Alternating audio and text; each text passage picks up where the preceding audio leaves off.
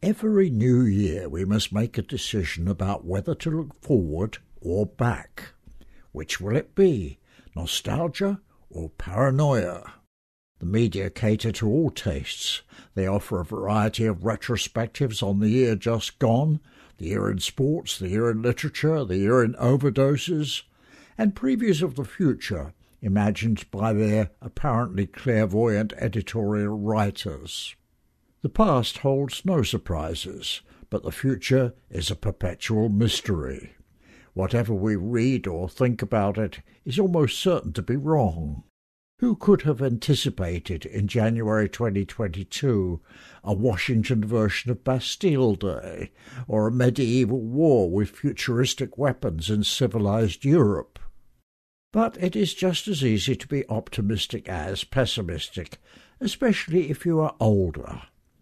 Senior citizens can feel more positive about the new year, partly because we have less future to worry about and more past to think about.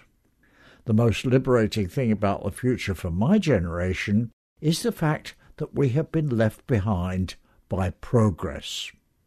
Progress was a good idea once, but, as Ogden Nash remarked, it has gone on far too long.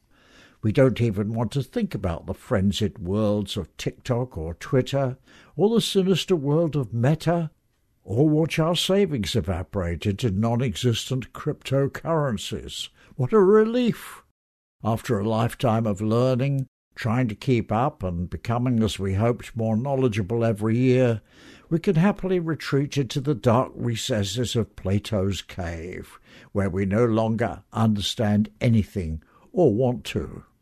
There's an old saying that ignorance is bliss, and in this case it's certainly true.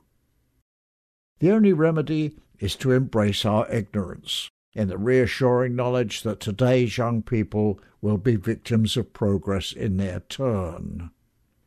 Many great writers have seized upon this theme of age as a kind of education in reverse. Virgil, Montaigne and Shakespeare, and more recently that fine social historian Robert Blyth. It's a universal experience. My grandmother, born in 1884, had the right idea when she wouldn't have anything to do with radio or the telephone. For a long time she refused to have electric lighting in her house. I'm glad we have those conveniences now, especially the radio, of course, but my own life was perfectly happy and productive before we had any of the electronic gadgets that now clutter up my office. Perhaps I'm missing something. Even the true path to happiness in the 21st century, batteries not included. On the other hand, we may be victims of the greatest commercial con trick in human history. If you are old enough to have used a manual typewriter, or watched black and white television, or wound your car windows up and down by hand, nostalgia may be exactly what you need as we launch into 2023. Never mind the unknowable future.